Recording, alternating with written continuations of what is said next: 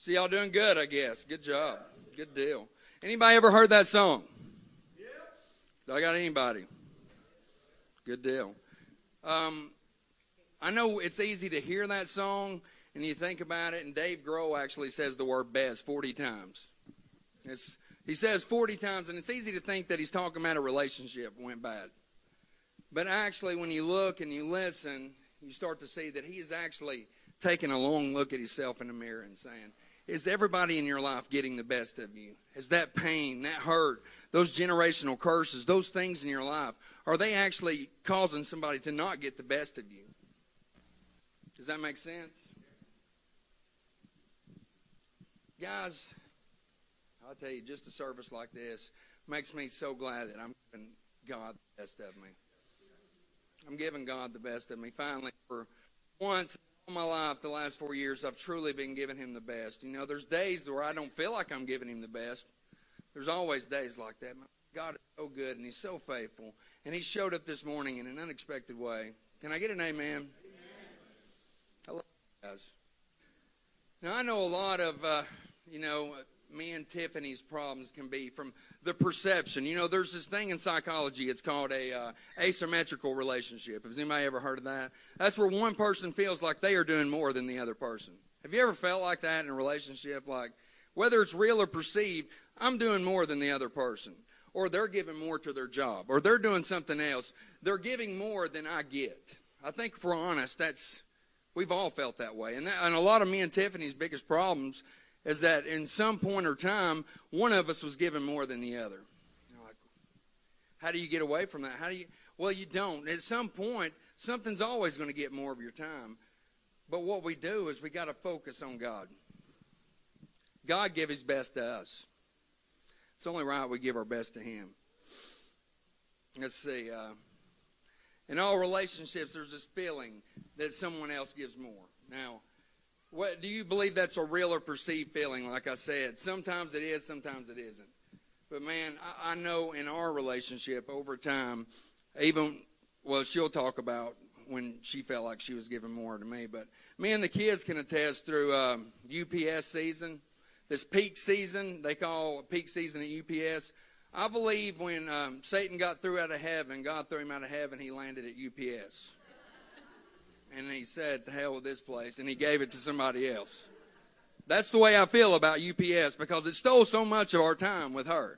You know, believe it or not, I love my wife. I love being around her. Me and the kids didn't get to see her ever, so we were constantly watching. Luckily, Jesus blessed me with 2 older daughters to help take care of my 2 younger kids. But there was times where I did not feel like I was getting the best of Tiff. She would come home and we just had an hour or so with her, and she's over there. You know, what's going on here? I don't believe I'm getting the best of you. But, babe, you want to, after that great impersonation of you? Oh, my God, I don't think I would look like that. And she makes sounds, too. When Casey, a lot of you know his story about just being in prison, but when he... Vacation. I was on vacation. Let's clarify. I wasn't in prison. I was on vacation. All right. When he came home, I felt like we finally had like the best version of him. And so instead of being excited or happy about it, which I was happy, I think I just subconsciously was mad because I felt like he should pay us back for everything that we lost. Even though I never said that to him, I didn't communicate it very well. I felt very bitter about all the time lost or about the sacrifice. So even though I got the best of him, he wasn't getting the best of me because of how I felt and me holding in and not communicating how I felt. So the main point, the big idea, guys, and this is what we want to stress to y'all through the very few minutes we have, is that if God is not getting the best of you, nobody else is going to, right? If you're not giving everything you got to God, then nobody else is going to get the best of you. I've got a few scriptures to back that up, so you just don't take it from me. But if you'll pull up Ecclesiastes 9:10 on what I like to call the Sky Bible. Thank you. Whatever the activity in which you engage, do it with all your ability because there is no work, no planning, no learning, and no wisdom in the next world where you're going. Pull up the next one. 2 Timothy 2:15, do your best to present yourself to God as an approved worker who has nothing to be ashamed of, handling the word of truth with precision. Now you're asking yourself, well, how do I give the best? You know, that you talked about, there's times where your job's going to demand more of you. There's times where you've got a small child and they demand your attention, so another kid gets left out. How do I get the best? Well, Jesus luckily says this right here, Matthew 22:37 through 39. Jesus declared, love the Lord your God with all your heart and with all your soul and with all your mind. This is the first and greatest commandment. And the second is like it. Love your neighbor as yourself. Now, why do you think that Jesus stressed the importance of loving the Lord your God with all your heart, soul, and mind? Because he knew that if you didn't love him with everything in you, it was going to be hard for those relationships that's around you for you to pour everything into. Because there's going to be times where you just get that hour with your kid, or you just get a couple hours with your wife. But what's important is you effectively spend those couple hours you have. And I'm not just sitting on the couch watching Sports Center, which I love to do. I love Sports Center. That's not just what you're doing. You're spending time with your kids. We try to do stuff all the time, like movie nights and stuff like that. It usually we do something else. But you try to, consciously make time for your kids. And then when you have those times, you just praise God for every minute you have with them, right? Every minute. All right, baby. Before he had went on vacation, his bad was like really bad. And at this point in time, I think we were just really good friends, hoping there was a relationship. But before he went to prison, we had knew. We found out that it was going to be like 8 years that he was going to be away, and I was like, I'm not waiting 8 years. I'm not doing it. I'll just be your friend. And but God, I did say I'm not waiting 8 years. Not going to happen. But God really put on my heart to speak life into him. So when we're talking about getting the best of someone, I think you also need to know, like, of course, have a relationship with him and love him. But you also need to be obedient, even when you feel like, well, I just don't want to do this. Like, believe it or not, I'm extremely insecure when it comes to singing on stage. It makes me very nervous still. And he would, like, at this point in time in his life, he did not want to hear anything religious or anything. You couldn't tell him anything because he knew the word. So he would use it against you. So I was scared to always say anything. But the last phone call before he went to prison, I just wanted to be like, okay, like this is what it is. I'm not waiting this long. But God really began to put on my heart to just speak. And I was like, this is very weird. I'm very uncomfortable, but I really feel like God is telling me to tell you that he is so in love with you, that he cares about you. And mind you, really bad. So I'm telling him that just how I feel. And I'm like, God has this love song that he's singing over you. And I just begin to sing, I wouldn't trade you for silver nor gold. I wouldn't trade you for riches untold. 'Cause you are my everything. You are the love of my life. And so I just was like, God has this song just for you. He really wants you to know he loves you that much. And there's nothing that you have done that keeps him from loving you that much. To which he just cried. But it really was like the first step to him, to me sing. I always saw the best in him. His mom always saw the best in him. So it was hard for me to be obedient, but I did it. And I think that was just the beginning steps to the best of him just coming out. So, and I think what she said, being obedient, man, that's a big thing. That's a big thing. Just being obedient to Christ. I don't necessarily mean to each other, but sometimes, but just being obedient to what God is telling you to do. And what she didn't tell you is that when I'm trying to not cry because I'm sitting on a jail phone fixing to go to prison, and it's an open pod and guys are just waiting to use the phone. Like, hey, and I'm like, I'm not crying. No, I'm not crying. Whatever. But she sent me a book called Redeeming Love. Has anybody ever read that book? 3 people. Great. So y'all know exactly what I'm talking about. But Redeeming Love tells the story of Hosea and Gomer. Anybody heard that story in the Bible? Well, actually, Hosea and Gomer, let me preface this by saying that I understood conceptually what grace was, but it made no sense. I have a really analytical mind, and I think about everything, so grace made absolutely no sense to me. How can I do everything I've done, and you just say, without a give and take? See, God is a give and give. Give him your everything you have, and he gives you everything he has. It's so weird. It's so counterintuitive that God works like that, because most relationships is a give and take, right? You give, you take, you give, but not with Jesus. That's what's so cool. And I had no idea that that's what it actually was. So I'm reading this story, and then I start to read the story of Hosea and Gomer. And what Hosea and Gomer is, first of all, she has the worst name in the Bible, Gomer. That's horrible. Let's just admit it, guys. That's a stupid name. But she has the name Gomer.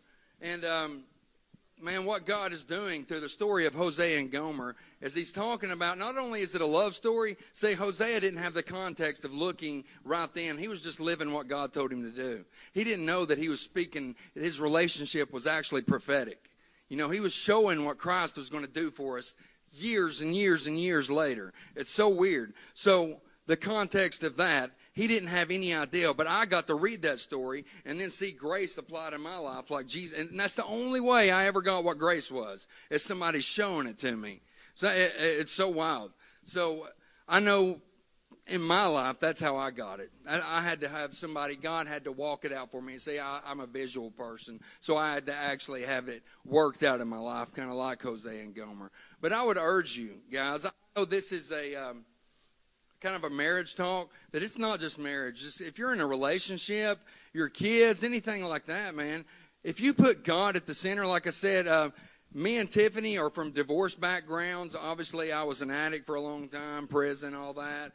Ben and Amanda were dating at 14 and like washed up on the shore like little baby Jesuses.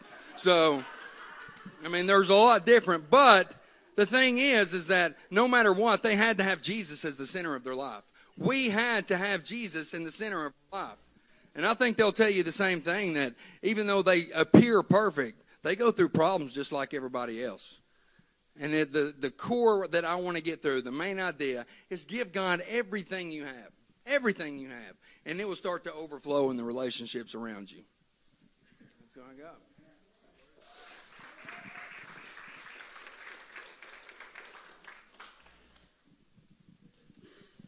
Yeah, he took a lot longer in the first service, so now I can't use that against him now. Can y'all hear me out there? Y'all hear me out there? Check one. There it is. Okay, awesome. So yeah, like he said, I love this. We kind of put together this because it just shows you extremely different testimonies here. And I didn't put any emphasis on this in the first service, but I feel like I need to now. We say every face has a name, or every name has a face, every face has a story. I think that's how it goes. And every story matters to God. That's the important part at the end. Every story matters to God. And a lot of times, Amanda and I were extremely guilty of just like, we don't have this, you know, anyone like, you know, the classic fairy tale, you know, Disney romance movies and all that, or maybe some Hallmark stuff. Who's my Hallmark people? You know, I hate them. I actually respect them a little bit because they usually don't show, like, they're not inappropriate. I do respect that, so shout out to Hallmark. Yeah, if you've seen one, you've seen them all. But again, all the stories are like, you know, the dating and up to. All the fairy tales end, the climax part is the marriage. Like, and I'm just like, marriage is where it starts at. And again, I think they do that because no one wants to see the daily routine, the mundane, the monotonous stuff. But again, that's where life happens. And so like he said, yes, I was 14 when I met Amanda. I leave out the part that she was 16, so she was the one that had to drive us on the dates. But I DJ'd, so, you know, Nickelback, you know, had it going, you know, setting the tone for the evening, yeah. But yes, so today we actually started dating on Valentine's Day. That's where you say, aw, thank you. Good job, everybody. Started dating on Valentine's Day 11 years ago today. So, praise the Lord. We've been married for almost 6. I don't know if this mic's working, so I'm going to switch. Okay, so I'm just going to go ahead and get to it. So my first question for you guys today is, why are our marriages not the best that they could be? Why are they not the best? And I think the answer is really simple and almost sad, but it's because we are willing to settle for less. We see that things are okay, you know, things are good, You know, there's no major bumps, there's no major issues. You know, every once in a while this little thing will pop up, or every once in a while, you know, something will happen, but we're not actively trying to better our marriage. We're not looking for ways to improve and look for the best. We often hear the saying, if it ain't broke, don't fix it. But that should not apply to our marriages. And our main point today, my main point, is that you should not settle in your marriage. You should not settle with where it's at. And I think this applies not just in our marriages, but in ourselves. So often we settle for who we are in Christ. We settle with our relationship. We just settle with the way things are. Things could be better. They could be great. But that's going to take a little bit more energy. That's going to take more work, and you just don't have it in you. You don't feel like it's worth it. And we become comfortable with being okay.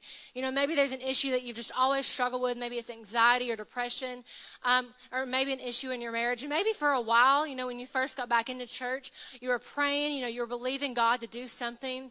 But then, you know, it didn't happen that first Sunday, or you know, a few weeks passed, nothing really changed. You didn't see fruit of your labor. You didn't see the work coming to pass. So then you just slowly stopped praying for it and stopped believing that something could change. And you just really became comfortable with being uncomfortable with your marriage. You were comfortable with all the issues. You were comfortable with who you are, even though it wasn't the best that it could be. And my point today is give your best to your marriage in every season. In every season, give your best. Some seasons are going to be hard. We are in a hard season right now. I'm in my first trimester. I'm sure Ben might want it to be over more than me. We're super excited. It's my baby, too. That's yes, the cool part. Yes. But I've been really sick, so Ben has worked all day, and then he comes home and cooks and cleans, and then I just hide in the bedroom, so I try not to smell all the cooking and the cleaning. So it's been a rough season, but even in this season, I've been making sure to give Ben my best. My best in this season is not the best that it normally is, but I'm making every effort that I can, every moment that I can, to show him that he is a priority in our marriage. He is a priority, and to show my love and my gratefulness to him. So in every season, it may look different. Your best may look different in every season. You know, I know a lot of you guys work at TVA, or you have a swing shift, or you have lots of busy schedules. But even in those busy seasons, don't just wait say, oh, well, next season or in a few months, you know, we'll be through this and then we can go on a date. In a few months, you know, this season will be over and then we can start doing this. We can always look and say, well, the next season is going to be easier. But if you keep waiting for the next season, there's always going to be an excuse. You're always going to kind of just put your marriage on hold. And then by the time you finally get to it, there's going to be a lot more issues than you realized. This summer, or last summer, we were able to start our first garden. It was an experience. I definitely look like a farmer, don't yes, I? We're farmers. Look like a farmer. We do. We live on a farm. We just don't have the farm stuff. But we had our first garden. It was actually his grandpa's garden. He didn't have time to do it last year. So he's like, if y'all want to use it, you know, you can. So we tilled it and did all the work to get the soil ready. We went and spent a couple $100 on plants and all that stuff. But it was going to be an investment. I was going to be a homemaker. I was going to can. I was going to do all the stuff. I was ready. So we planted it, and I knew the fruit wouldn't come the next day. You know, I knew, I was going to plant it. It was going to take a little while. And the garden wasn't right beside our house, so I waited a few weeks to go look at it. And then it had been like 2 or 3 weeks, and then nobody had warned me about how the weeds just absolutely take it over. Nobody told me. I knew it, but I didn't know how bad it was going to be. So by the time we finally looked at it 2 or 3 weeks later, the weeds were starting to take over, and it was a big garden, so I couldn't just go through and hand pull it all out. But on all of my plants, I saw there was lots of flowers. I was like, you know what, we can just do a natural garden. You know, we'll just go in and get the fruit as it grows. We can do this. So we left the weeds and let it go. And then by the end of summer, I think we got like 1 zucchini and 1 tomato. All that work. Super great return. Yeah, it was. Came out like a bandit very on that. Very expensive zucchini and tomato. But it was because we let those weeds take it over. And even though at the beginning it didn't seem like it was going to be an issue, we still saw the flowers. We still saw that it looked like it was going to be okay. Eventually it just overtook it. It overtook what it was going to be. And I actually have this quote for you. And this is actually from a book called Family Discipleship by Matt Chandler. And I would encourage you guys, if you're married and you have kids, this is a great book. Or just find something. This one talks about just how to actively disciple your kids mixed in with your life. You're not having to add something else to your schedule or something else you have to do. It really just how to apply it to your everyday schedule. And this is what this quote says. It says, if your kids are left to grow naturally, so you can apply this to your marriage or to yourself. If you are left to grow naturally, their lives are much more likely to look like a vice-ridden thicket than a virtuous spiritual vineyard. In the same manner that a garden is nurtured with loving attention, continually removing weeds, water the roots, and pruning the branches, then you will have the virtuous vineyard. We got to put work into it. We got to make our marriage a priority. We can't just settle or wait for the next season and just wait till we have time. You have to choose to make time in your marriage. You have to slowly begin to find those little weeds, those deep roots, and slowly begin to prune your branches. Amen. Oh, I got my own mic. Thank you. Yeah, absolutely. And just, you can do maintenance on your marriage now, or you can find yourself in a counseling session and trying to just put it back together. And again, that's what we've realized even at this young age. And please don't dismiss us. Like, I know some of you guys have been married longer than I've been alive. And I love I got T-shirts older than you. I'm just like, okay, buy new shirts. I don't understand. So don't dismiss us while we're young. Hear our hearts out, please. So yes, just like Pastor Tiffany and Casey said, you're not going to be able to give your best until you give your best to God. And then where Amanda was saying that to give your best in every season, so no matter what comes, that is a consistent manner to give your best. And I'd just like to propose a question to you this morning. So how many times can you say that you completely gave your best to something? Now, we can start to branch out, because this is, hopefully this marriage, it is obviously very applicable to people in relationships. But if you're single, if you're not looking to get to get married or to begin dating, that's totally fine, because this applies to any relationship out there. And if you're not having a relationship with anyone, then you need to get some friends, because we're not supposed to live isolated. So how many of you can say, and this is rhetorical, that you have given the best of you to something? This could be to a job, to to maybe if you're like me, I try to work out really hard, so I try to give my best during my training sessions. You could give your best to, again, just any hobby or anything like that, or give your best in a relationship. Unfortunately for a lot of us, and this doesn't have to be, we always ask this question, and then we're like, we think every sermon just applies to us, and like every question, you could be thriving in your marriage and could be giving your best, and that's absolutely incredible. But even at giving your best right now to someone, that should be changing. Because my main point of today, as you grow in your walk with Christ, your best keeps on getting better. Your best keeps on getting better. So like I said, we started dating when I was 14. I gave this woman my best, but I was 14, okay? Your best at 14 is not very great. Now, believe it or not, I wasn't the suave, confident Pastor Ben that you see up here, and got a lot of fashion. Thankfully, I've not been mentored too much by my mentor, Pastor Kelly, on the fashion department. But those shoes are nice. Those shoes are really nice. I like the shoes. But again, believe it or not, when I was 14, I was a lot less confident with a lot more poundage, all right? Josh told me this past Wednesday night, he was like, yeah, I told him y'all were my student pastor. He was telling some people at school, and he said, they said you used to be really fat in high school. I was like, thanks, maybe? I don't know. I appreciate maybe the compliment. But again, I was not these cheeks were chubbier, believe it or not. But I still would try to give my best to her, and was trying to impress her, trying to think outside the box, pull out all the cards. So it was Valentine's Day, and they'd send out those little memogram things.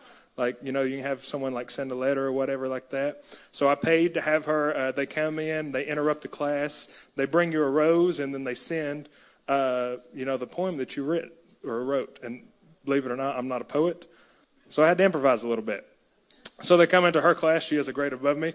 She was a grade above me, so they had to go into this different class. I wasn't there. They bring the rose to her, and they pull out this note, and it says, from Ben, roses are red, boogers are green. You are the sexiest thing that I've ever seen. And that's how it won my heart. It worked, all right? Someone keep milking it for all I can. But again, at 14, that was that was my best. If I were to still be that immature, to still stay in that, How horrible would that be that if I hadn't matured, or if I hadn't grown in my relationship, if I haven't grown in my communication, haven't grown in my walk with Jesus, and still being the 14 and still trying to give my best of what my best was then, okay? Again, that's going to peak out. That's not going to be, we would not have the relationship that we would have now if I was continuing to give the best that I had then. But thankfully, God has continued to radically do an incredible work in my life and continue to mature me and continue to just grow in me, and the Holy Spirit continues to change me. So my best now is so much better than the best that I had. So that's for some of you guys. Again, like she was saying, you've settled for what your best was. Unfortunately, in a lot of our relationships, spouses or the other person received their best before the marriage. They receive the best to win you over. And unfortunately, that's where it peaks out. But through Christ, if you guys are actively pursuing Christ, your best continues to get better. And that, like Pastor Casey was saying, should continue to trickle down. So as you continue to improve, everything around you should continue to improve. The way you talk, the way you love, all of that should continue to improve. And I'm going to kind of close with this because I don't like... we teach to the youth, so it has to be very how-to. It has to be very, like, step 1, step 2, very applicable. And one thing that absolutely we have an incredible heart for marriage and for relationships, and it truthfully breaks my heart because so many times you see people that are really in love with each other, like men and women that just really madly in love with each other, but end up not knowing how to communicate it, so then it leads to issues. And in this book, Love and Respect by Dr. something Eggert, can you remember his first name? It's a classic. It's Love and Respect, but he talks about men and women men have blue hearing aids and women have the pink hearing aids. So again, like, we can express something in how we love and then it not come across that way whatsoever. And I know one way, and also another book that's absolutely incredible, The Five Love Languages by Gary Chapman. It's acts of service, gifts, quality time, words of affirmation, and physical touch. Bam. That one's my favorite. How'd I leave that out? So again, if I tried to come to this woman not knowing those things, again, I do know her love languages, but if I come to her and I'm trying to pull her shirt off and tell her that she has the best butt this side of the Mason-Dixon, like, it's not going to go anywhere, okay? That's not going to go anywhere. That's me trying to say that I love you, but again, not in a way that she is going to receive that. Her words, or her love languages, are gifts and quality time. That's how I express to her I love her. So again, so what is that up there? Yeah, the communication. What I want to tell you guys is communication. Communication is key. Again, this is not just in marriage. This is in every relationship that you hope. If there's a relationship and you want it to thrive, communication is key. And where we communicate to our spouses, one another, this is where it begins to get specific. Communicate that she is loved. Like I said, communicate that she is loved. Figure out how she hears that you love her, okay? And again, if you guys haven't talked about your love languages, that's the next topic for date night right there, okay? Go date night and talk about the love languages, all right, if you don't already know what those is. Or what those are. So communicate that she is loved, and women, communicate that he is respected, okay? Communicate that she is loved, and women communicate that he is respected, all right? And again, like I said, it just breaks our hearts when we see so many married couples trying to portray that, trying to actively, put work in and express their love, but then again, it not come out clearly and like how it's supposed to be. And so communicate that she is loved, communicate that he is respected. And then, of course, through Jesus, the best is yet to come. 1 Corinthians chapter 2, all right? The best is yet to come. So I just pray that the best is yet to come in your guys' relationships, in your guys' marriage, in your life, in your family, and all around, that the best is yet to come for you guys. So, amen. That's all I got. Amen. Great job. Great job. You may have shirts older than Pastor Ben, but you do not have pants tighter. Come on now. He got a text there during his talk, and I could read it. That's good.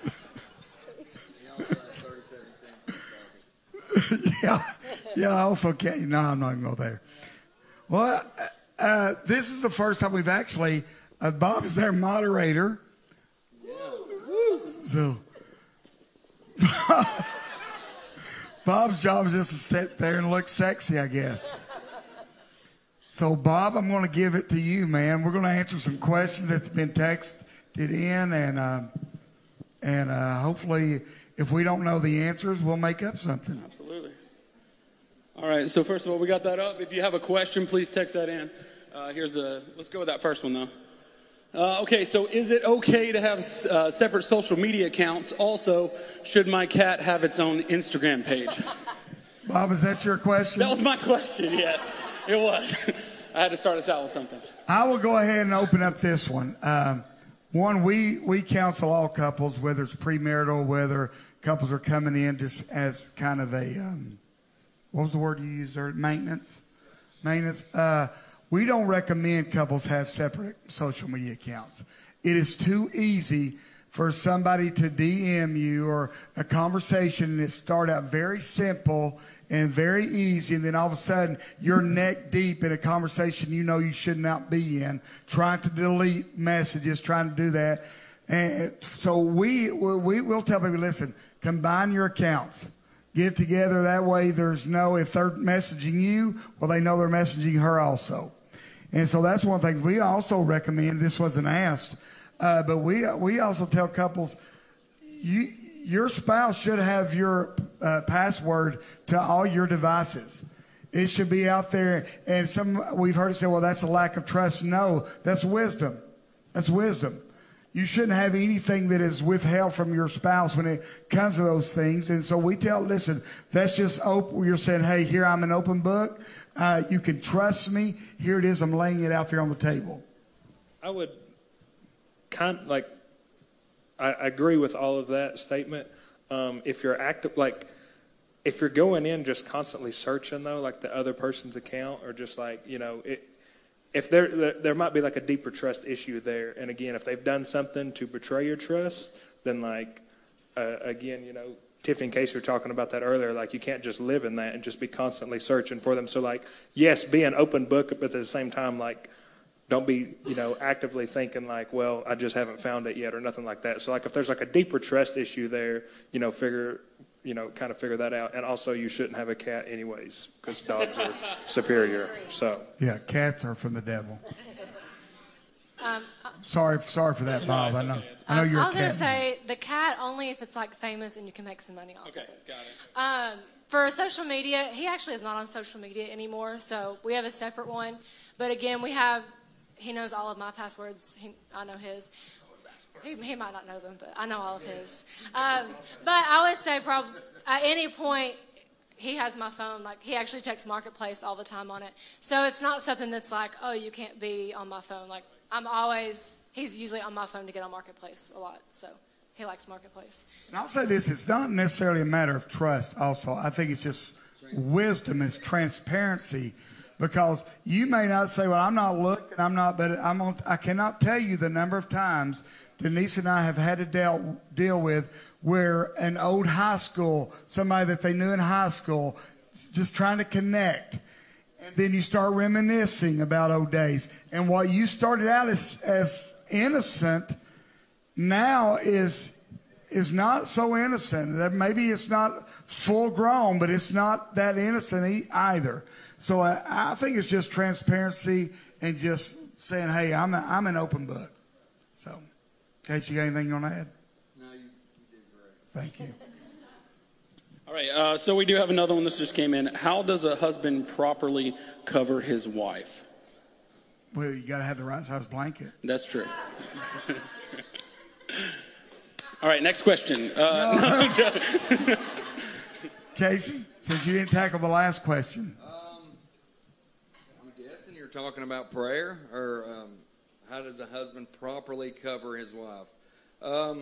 I think it's in your actions every day. I don't think you set aside a time to cover her, which we do. I pray for her every night before she goes to bed. I just do it. That's what I do. I pray for the kids. But all day, I'm properly covering my wife. I just think the world of her, so automatically when something comes up, I'm speaking the word over her. And not to give you the ultra-Christian answer, because sometimes we get in arguments and I'm not speaking the word over her. That's just being real.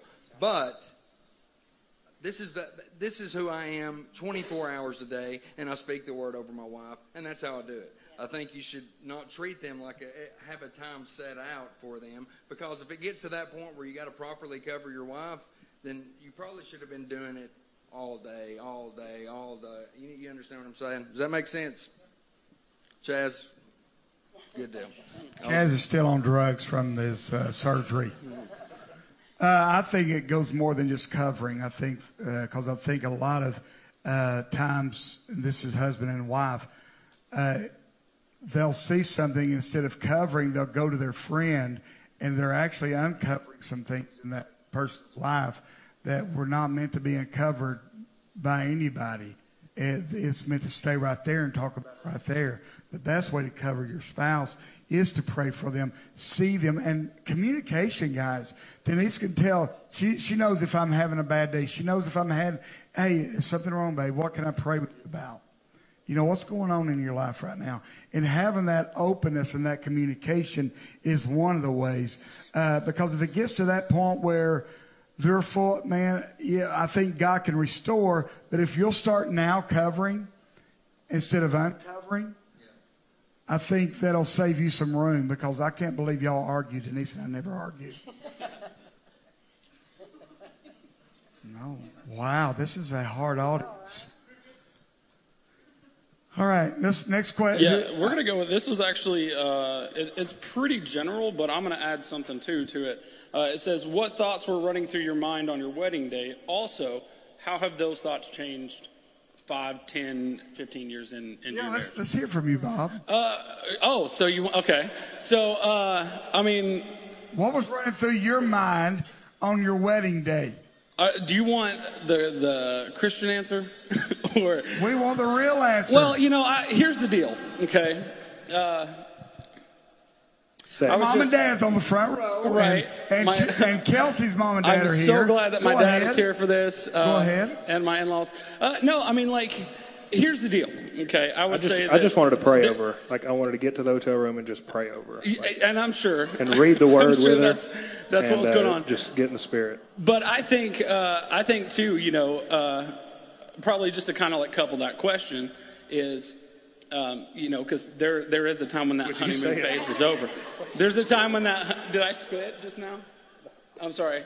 There's a time when that honeymoon phase is over, and so how do you keep that same? Because there's a lot of emotions, there's a lot of things that are going on in your mind, at that moment, but 5, 10 years down the road, how do you keep that passion? That's a good question that I think that somebody else should answer. All right, I'll try. You just turned the question to another question. I'll try to go. So yes, Amanda and I did remain abstinent until we got married. So I was driving we were going on a cruise. So I'm driving in the car like this the whole time, just we're ready to pull over now, where we're going to stop at. So finally we got to, and it was glorious. But to be on that, in all seriousness, like I said earlier, we think that this marriage, here's the climax area, and then it's just downhill from there, and that's just such a false narrative. We overlook the monotonous and the mundane and the everyday, but that's just where life happens. And again, there are things, I guess, to rekindle fires, date nights and stuff like that, just actively pursuing one another. But again, there's just a love there that if, I guess to make it clear, if sex was actually what brought you guys together, that's why you got married, then the marriage isn't going to last. But when there's an authentic love there that I want to spend the rest of my life with you, then there's not going to need to be a lot of rekindling the fire, I guess, just because it's there. Oh, you're so I really young. didn't mean You're so young. Let's talk to somebody who's been married a little bit longer than. I think you're constantly rekindling the fire. I think it's a constant thing right now. They're young. But to me, it's a constant kindling. And I think that's where a lot of couples lose out. They take for granted what they had. And that's why you've got one that'll start looking for that feeling they had when they were young somewhere else. But if they would just begin to pay attention more. I tell people, man, date nights are and I hope y'all know we're talking about marriage questions. I usually tell people PG-13 are our Sunday mornings, but you know, even Bob shared something with me a couple weeks ago. Don't know if he'll mind me sharing it, but he can tell me. He said, me and my wife, we talked, said, hey, we're going to start scheduling our sex. And he's like, I don't care, just make sure it's on the calendar. And he said, because they were so busy that you kind of, do you understand what I'm talking about? You get so busy, and I'm just telling you, people that tell me, well, we just don't, we're not intimate. I'll make it a little easier for y'all. We're not as intimate as we used to be. Well, somebody's given up then. Somebody's given up in that relationship. Because, one of the things, me and Denise, we go on a regular date night, whatever it is. We make time for that. And even it's not about the sex, it is about us getting together and making sure we've got time by ourselves. Making sure we've got time. My daughter here is so uncomfortable right now on the front row. Hey, how you think we made you? But making time for ourselves without kids, without grandkids, without friends even. Are you hearing me? Because a lot of times we'll count going out on a date when we've invited 2 or 3 other couples to go out with us. That may be a date, but you need to have that one-on-one time with your spouse, with your fiance. So, that good, Bob? Yeah. And I think rekindling it, man, send out texts throughout the day. Denise will tell you, I'm the one, I'll send her an emoji, I'll send her something, or I'll get one out of the blue from her. That just lets them know I'm thinking about you throughout the day. So. Okay, so here's another. I want to share something on the wedding day, because the guys kind of went on the far side of. I did. Where guys always go. Your husband didn't. But I think what most people are thinking on their wedding day is just about the day. It's the excitement, the celebration.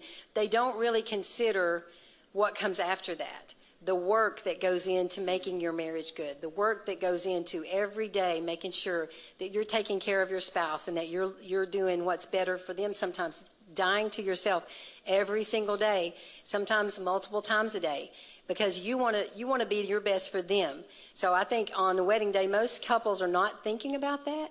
They're not thinking about how to keep the passion going, because passion is really strong on that day, as we've heard. But it takes work. It takes work. Marriage is hard. Kelly always says dating is, what is it about blinding? No, love is blind, but marriage is eye-opening. And that is so true.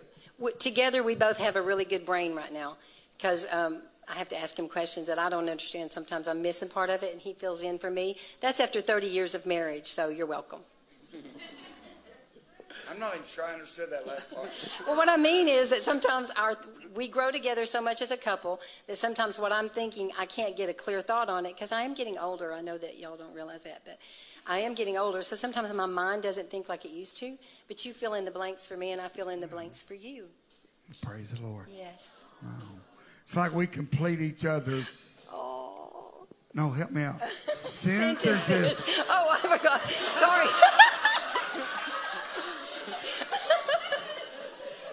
Wait a minute. What were you saying? Nothing.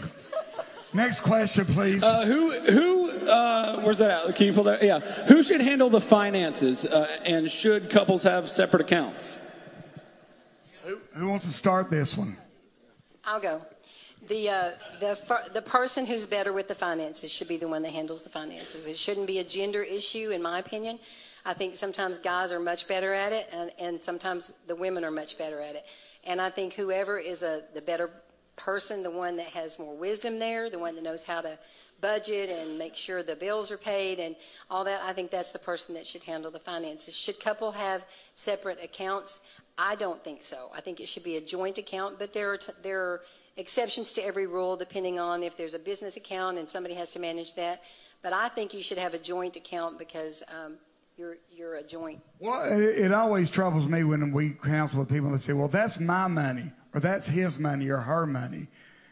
To me, you're one. What do you mean that's his money? That's her money. You're supposed to be one. And I know there's, like Denise handles their money because as long as she tells me we got money in there, I'm good.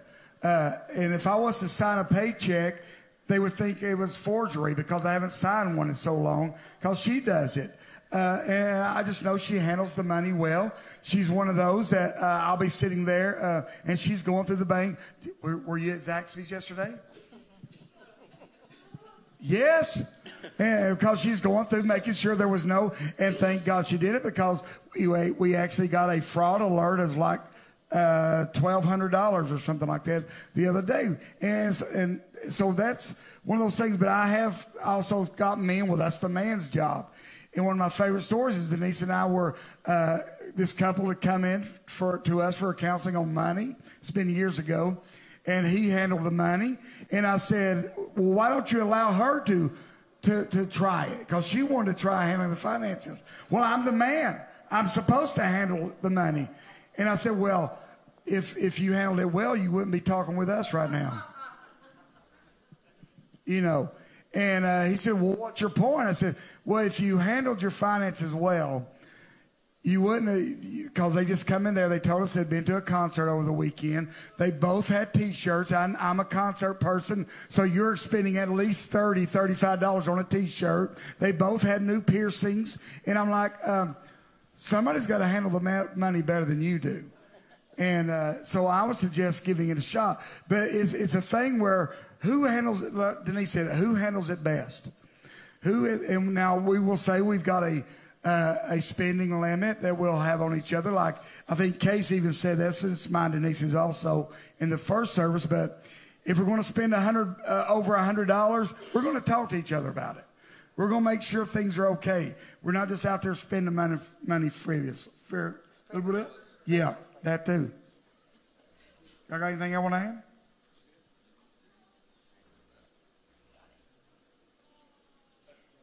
Bob's texting his wife. Are you hearing this? Okay, are we going to the next one? Next one? Next one's going to be, when should my kid be allowed to start dating? I'll take this one. When I'm dead, okay? When I'm dead. That's when. Next question. Well, no. I can't speak. I do like this question, obviously, Judas too, so not really applicable to me. But we do work with the students on this a lot. And I also come from, it's just different with every kid. So my parents seen that for my older two brothers, they had tried something and it actually didn't work out so great. This is live, so talking about y'all. And actually, like, they just had to run into some issues and they actually said, like, hey, let's do something different. So again, they allowed us. I know that we are a rare couple, but we did. I was 14 when we started dating, so it does depend on every kid. And all of our dates were with his parents. So. Yeah, I always tell my kids, this is an old school thing that was told to me, NBA, and it's never be alone. Never be alone, because it's pretty hard to get handsy with your girlfriend when your mom is sitting next to you. It doesn't work out well. So again, when they start dating, whenever the parents together decide that, go on them dates with them. Don't let them be alone. And another thing, like I said, it depends on the kid. We had one student that would bring a new girlfriend in every week to introduce us to on a Wednesday night. So I would introduce them, tell them it was super nice to meet them, like great to have them, all this, and then next week it would be a new person. And then I finally got to the point where I told him, I was like, listen, I'm super glad to have you, but I'm not going to put any effort into getting to know you because you're going to get dumped in a week. And then I was correct as well. So again, in that case, they need to work on themselves. They absolutely do not need to be dating. But, it just depends, I think, on the kid. Okay, I'm going to, because I agree. I think it depends on the kid. Denise and I had the rule in our house. Till they were 16, they didn't date. And then when they did date, their first dates weren't by themselves. They were out with other people. Because, one, I just don't think, in teenagers, I don't really care if you like me or not. I don't have to go home with you. Well, I do care if you like me. I live for that. But parents, here's what we got to understand. We're not called to be that kid's friend. We're called to be their mom and dad. That means you make decisions they're not going to agree with, and you stick by them, and they're going to get mad at you. But we made that decision. Hey, you're not going to date till you're this age. I don't care. I don't care. So, and if it's funny to me when I hear like these 12 and 13-year-olds, oh, I'm dating this. And I'm like, how are you going anywhere? You're not dating. You may like each other at school, but that's the extent of it. But also, I think there, and it does vary, but most teenagers are not mature enough to handle their feelings in those scenarios. And they find themselves in a scenario where the hormones get going, and I'm going to tell you, most experts will tell you, they are not ready to handle that level of what's going on in their bodies right then. And me as a parent, it is my responsibility to not make Sheridan, Zion, and Kendi, even April, like me. It's my responsibility to protect them because I've been in the world a little longer than they have. And I know, like, hey, everybody's not a Ben. Most guys are not a Ben at 14 years of age. Amen? And most girls are not an Amanda at 16 years of age. And praise God when it does come along. But parents, I think we've got to be wise and watch what our kids know. Yeah, one of the things my dad and mom never let me do, if my girlfriend came over, we weren't going to sit on the couch and watch TV alone, covering up with a blanket. It wasn't going to happen. Because I'm going to tell you, there's a lot of stuff that can go on under a covered blanket. And guys are tricky and girls are tricky, I found out. Come on. So that's where we stand. And Bob, when my daughter was your age, I agreed she's never going to date until I'm dead. But Casey, you've got two upcoming teenagers. You and Tiffany. Y'all have really hammered down everything. Really good. But if I'm honest, though, and I think that if we're honest, that guys have a certain age in their head that's different for a girl, their daughter or their son. Mm-hmm. It's weird. It shouldn't be like that. But most of the time we express ourselves different than, hey, I don't want my daughter to ever date. And we kind of encourage our son to date. That's weird. That's something we have to break off and treat them across the lines equally. And Kaylee and Chloe will not date until they graduate college. So. We got another one. I want to go ahead and, because this is actually a really good one. It says, what if I have a different parenting style than my spouse? Also, I'm going to kind of couple that with, like, how far do I bend my style to fit that style? That's a good question. Casey, won't you Tiffany go? I don't think we have very different parenting styles. At first, because I do have older kids that came into our marriage. So at first, if I'm honest, I was very protective over them because my marriage with their dad was very difficult. So they were like my best friends. Like, it was just us. So I was very, very protective over them. But Casey was very gracious. Like, it was never like, oh, they're your kids. So I feel like our parenting style has always been the same. But coming in, I feel like I did have to show him grace and let him say some things that didn't hurt my feelings. At first, there were some things I was like, you're treading on, because I was so protective over them. But then there were some times where he would pull me to the side and say, babe, that was very harsh. You need to be careful about what you say, how you say it. But I'm way more patient than she is. It's very true. But our parenting styles are not different. I think I had to show him grace, and he showed me grace. So therefore, there was a balance, like, on how to, like, treat them or how we discipline them. And if your parenting style is being verbally abusive, that's never it's never okay, right? So you're going to have different styles that might contrast. But if they're verbally or physically abusive, it's not a cool parenting style, and you should probably stop doing that. So. That goes in a lot of different areas. Like, we all want to meet in the middle in this area, like, and compromise our things so that we can have some unity. But again, if they're far from the truth or far from what the Bible says, then you don't compromise, like you say. But I mean, again, communicating, explaining that. Amanda and I, like Tiffany, are pretty much consistent. Again, Judah is just about to turn 3, so this is probably going to differ over the course of his life. But again, be consistent and I think Pastor Kelly and Denise said this in the first service, like, communicate that, but also like do it in private. So if I start disciplining him, I'm a little bit of a tougher love guy. That's how I was raised. Amanda's much more of the nurturing, like, come here, my baby's perfect. He's never going to do anything wrong in the world. And then I'm like, I know I'm perfect, but again, no. So again, just like be consistent on that. And then like I use this example, like when one kid asks you for something and then your answer is no and they go to the other parent, like it's going to be no. Because, again, it's a consistent thing. Like, there shouldn't be I'm going to go ask them. And I think I'm kind of the same way. Like, I'm more prone to say yes. But now if Amanda said no, like, I'm not going to undermine her. Like, I'm going to respect that. I'm going to be consistent with her. I think, too, I just really want to add to this real quick. And maybe just specify just a tad. But I think that you'll find a lot of times in marriages and parenting that it's natural to have one parent that's more of the disciplinary and another parent that's more of the nurturing type thing, but it works really well together. What happens when you have one parent that believes that the child should be reprimanded with a whip, and then the other one, just that you should whip your child, spank your child, and then you have the other parent that believes that. No, not at all. Like, you shouldn't do that at all. And I'm not saying in terms of, like, taking it too far to, like, physical abuse. But, I was raised, if you mouth off, you're getting your butt beat, And so, how do you do that when it's that, there's not really because I don't think we can stand up here and say, well, this is the right way and this is the wrong way. How do you do that with the parents there? Like, where do you find a compromise there? I want to hop on for a That's second. a tough question.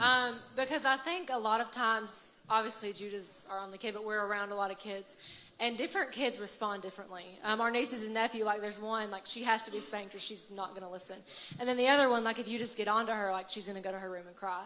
So I think a lot of the times you got to work together as parents to see what works for each kid, and just really pray and just figure out, which way they respond to better. I think discipline has changed from when we were kids to what it is now. Even in sharing them as they were older, what hurt them more than a whipping? Because we were raised, hey, absolutely, we'll whip your kid. Well, that's the way we were raised. But we discovered what hurt them more was taking the phone away, taking video games away. You would think they had lost their right arm. Not my phone. And they would rather you give them a choice between taking the phone away and a whip, and they'd be like, hey, the pain will be over in a couple of minutes. Get the phone, I'll take the whipping. So I think discipline has changed over the years. Now I've seen some of y'all's kids that probably could use a good whipping, but that's not for me to say. No, I do think it depends on the kid. But I also think it's changed over the years where more than a spanking, it hurts the kids before you take something away from them. So, do y'all want to do one more question real quick? We're at the close. Yeah, my mother-in-law just texted me and said, wrap it up, no more questions. So she's in the nursery. So I think that was it. Just for that, we're going to go one more question. All right, we're going to go to one more question. I'm not going to this question, but he's going to. Let's go with... it's just real quick. Let's do one more. A real quick one. Oh, there was one that said, how do I find a godly partner? How do you find a what? How do I find a godly partner? Well, you look in godly places. You're not going to find them out there at the bar. You're not going to find them out, hip-hop. You're not going to find them swiping right or left. I know some have, but that's rare. The Bible does talk about being not being unequally yoked, and that's one of the things I think you need to stress, man. You need to date someone has the same values, the same belief systems as you do, because I know a lot of girls date evangelistically. They say it's easier for me to find a good-looking man than a godly man, so I'll find a good-looking man and make him godly, which doesn't work, so they date evangelistically. But no, find someone with those same values, same principles, that want the same things in life. But it's going to be, if you're looking in a garbage dump, don't be surprised when you find garbage. Are you hearing me? I think, too, it takes a lot of prayer and a lot of self-discipline on your part. You need to pray about what you're looking for. You need to ask God before you decide to ask someone out. And what is the purpose of asking someone out? You need to really be careful who you do ask out on a date or who you go out with, because you never know where that's going to lead to. It can change your destiny. So you have to be really, really prayerful about what kind of person you want to marry, and look at the qualities of those people that you're even considering. Do they line up with what you feel like God has called you to and who God has called you to? If not, move on. Move on and hold off until God brings the right person into your life. I was a single parent for about 15 years, and I just could not understand why God wasn't bringing someone into my. This is a funny story. Why God wasn't bringing someone into my life. I was getting so frustrated because I was the bridesmaid for so many weddings, and I was like, God, when are you going to bring a husband into my life? I have this daughter I'm raising by myself. I need someone. And I just could not understand God's plan because I was praying and praying and praying. But when I look at it now, Kelly and I are almost 10 years apart. I'm almost 10 years older than him. And I was like 20, 25, and he was 15. And, and it was just, it would not work out. I mean, She's a cougar. No, I'm not a cougar. I think it's several more years than that. But, you get frustrated because your emotions take over. But you have to hold on to the promise that God is going to bring someone into your life. He promises to give you a good godly partner if you seek him and seek his will for your life, not your will, but his will. And what's fun when we look back, go ahead and stand with me. We'll close out. Bob, will you give me some music over here? Yeah, go ahead and stand up. We'll close out. When we look back over our lives, we actually were at a lot of the same concerts at the same time. We were at a revival held by Perry Stone down in Saudi Daisy at the same time. But, her being 9.5 years older than me wouldn't have looked right. But, hey, I was into older women then, so I would have said, yeah, come on. Come on. But God worked those things out. I want to